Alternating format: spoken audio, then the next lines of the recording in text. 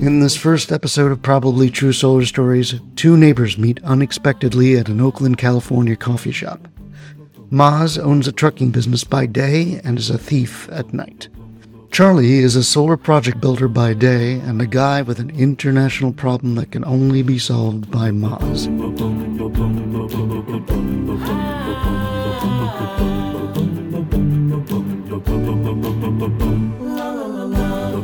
Welcome to the very first episode of Probably True Solar Stories.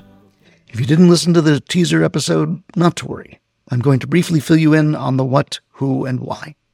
What, as in, what the heck is this podcast all about? Well, Probably True Solar Stories is a show about the secret solar stories and the secret solar people that you've never heard about. And why don't you hear about these people? Because they're not real. They're fiction. Why fiction? Because it's always more fun to make shit up. That being said, there are over 3 million solar installations in the U.S., so maybe we'll tell some true solar stories and perspectives, but not today. Who, as in who is reading these mostly fictional stories? 'Tis I, Tor Solar Fred Valenza. A lot of people know me in the solar industry for my work as a solar PR and communications pro, but I have a dark Hollywood past writing for Stargate SG-1, Dharma and Greg, and a gazillion movies and television pilots that never got made. I'll tell you more about my journey into the solar world on a future Season 1 episode. Why? As in, why write solar fiction?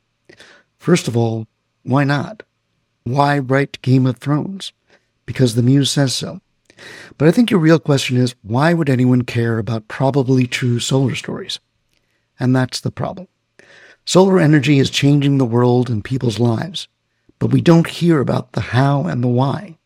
Even though solar panels are all around us, solar energy is pretty invisible in our culture. And it shouldn't be. The solar industry can have legends and heroes just as much as any cop, lawyer, corporate raider, or dragon slayer.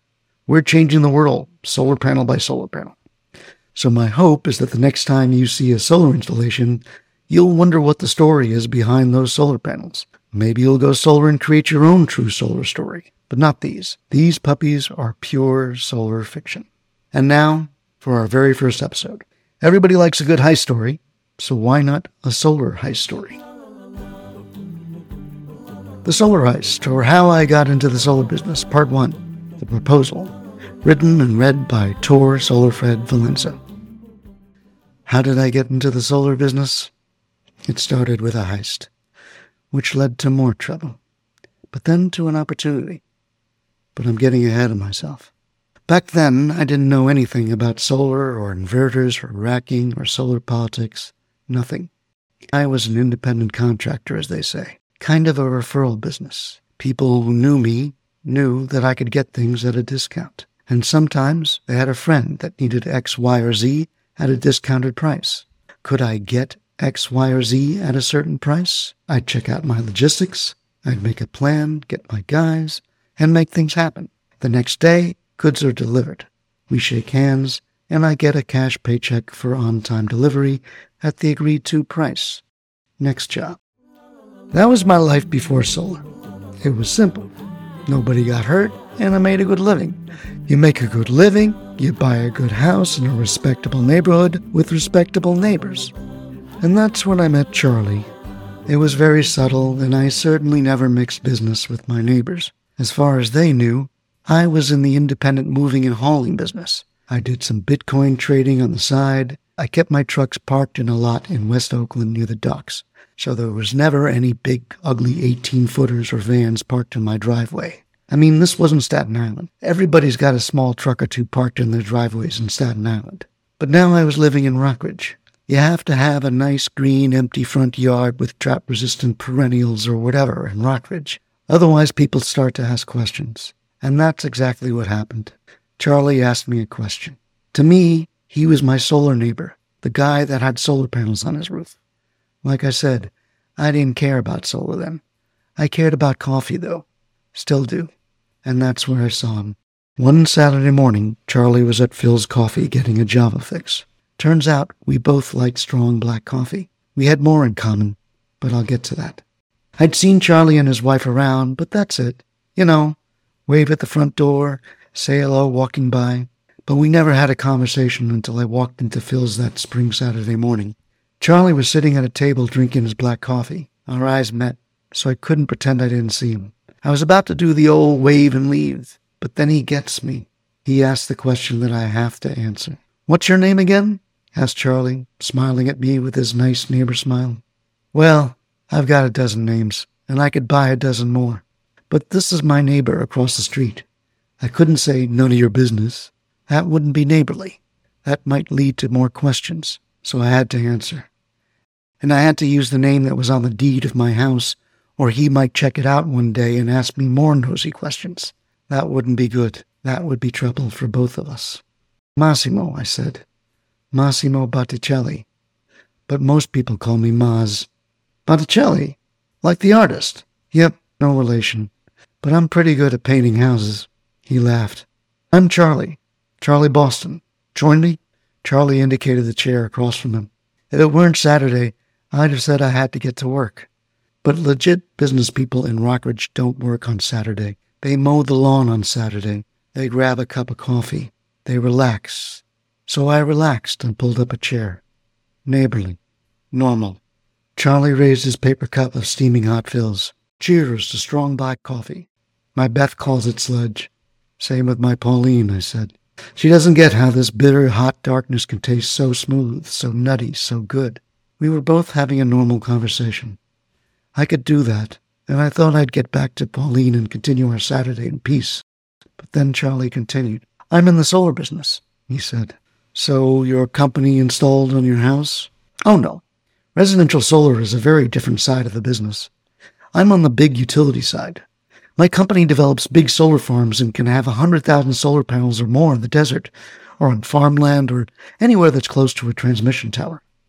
Then we sell that clean solar power to utilities and independent power producers at a few cents per kilowatt hour. It's a 30-year contract, so the more solar power we generate, the more money the project owners make. Plus, we're also helping to save the world from climate change." "Huh," I said. "Sounds like a good living." I could tell Charlie was telling me about his work for a reason, not just new neighbor chit-chat. "Well, I do okay. It's the project owners that make millions in revenue, plus get tax benefits. There's a 30% investment tax credit, accelerated depreciation, renewable energy credits, and other incentives. It's a good business, but there can be problems. That's what I'm dealing with right now. A lot of complicated problems. Here we go." I paused. I could have looked at my watch and made for the door, but I didn't. I needed to see where this was going. "What kind of complicated problems?" I asked. Was he looking for investors? I might be into that, but I didn't think that was it. "Well, politics is one complication. Energy is very political. Think about oil in the Middle East and now Ukraine. Same thing with solar, except instead of the Middle East or Russia, solar is now about China. I have to deal with import tariffs, supply chain issues, measuring carbon emissions, and the latest is a new forced labor law. Heard about that, Maz? It's been in the news." "I don't read the news much," I said. "Well, this forced labor law, it's one of my big complications right now. Congress passed a law that says you can't import anything that was manufactured with forced labor, which all solar developers like me support. Nobody wants to build a project with solar panels manufactured with slave labor. But how do you know your panels and their entire supply chain are built with regular paid workers? Beats me. I'll tell you, you have to hire people to inspect the factory and all the suppliers, which I do. Then your shipment goes to the exporting company. And now I just heard that my exporter screwed me. They switched our clean, ethically manufactured solar panels with panels made by forced labor. So that's what I've been dealing with since last night." Charlie indicated his phone.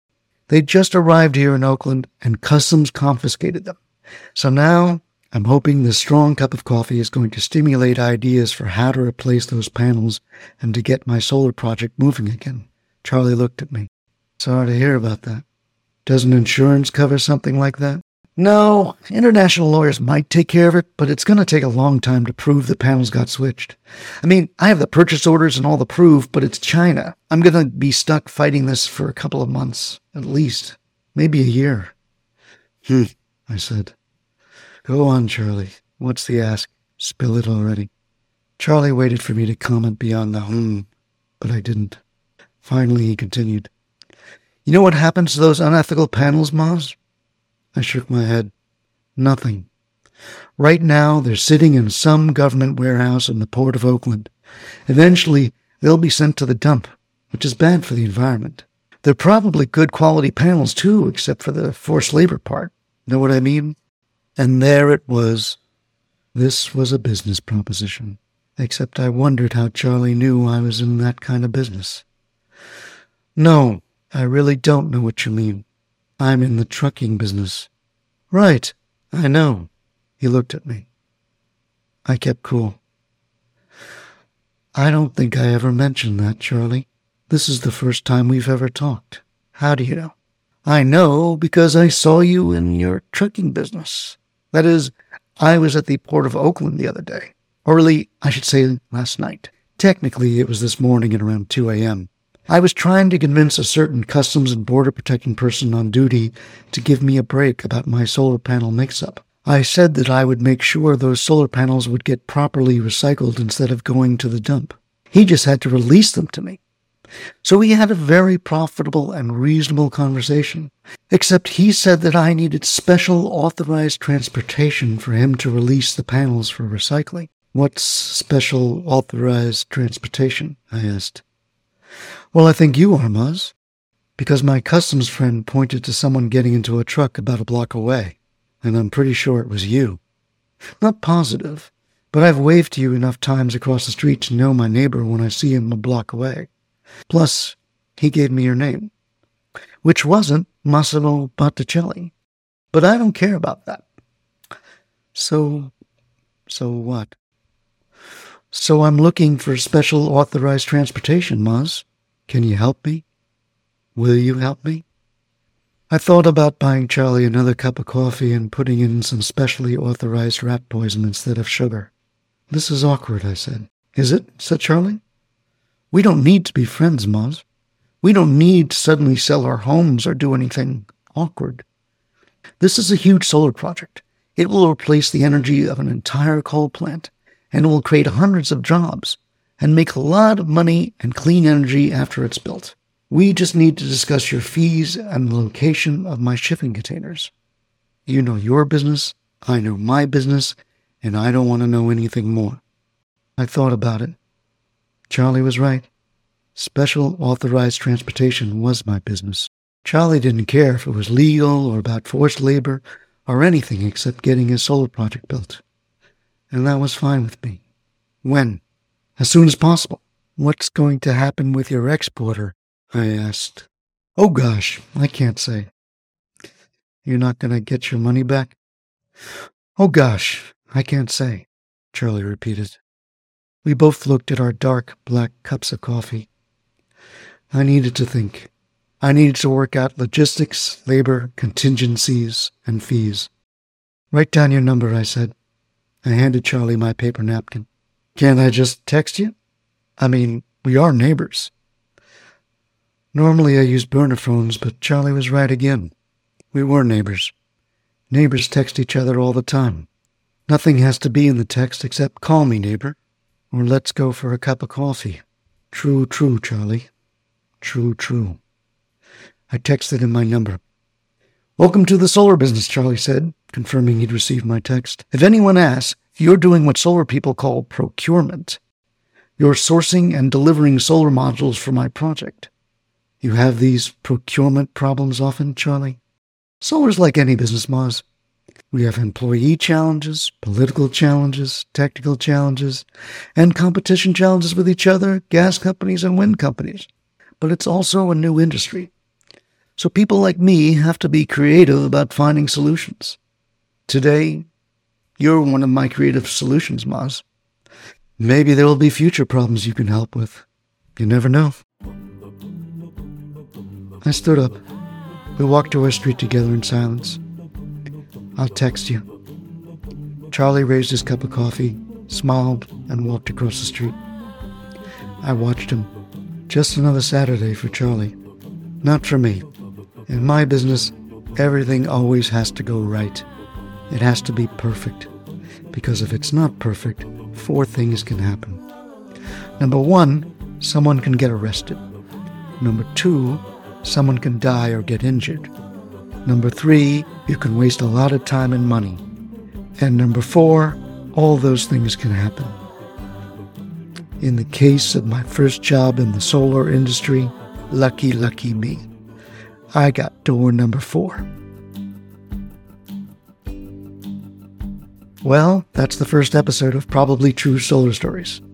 Want to see how Maz's first solar job turns out? Then dial up part 2 of the Solar Heist, or how I got into the solar business. Before you go, what'd you think? You see how every solar installation, large and small, can have a solar story? So what's your solar story? If you want to be the first to hear about upcoming episodes, please subscribe and follow me on Twitter at ProbablyTrueSolar or at SolarFred. Probably True Solar Stories is a production of Unthink Solar PR and Communications. Be bold for solar, stand out, and educate. See you next time.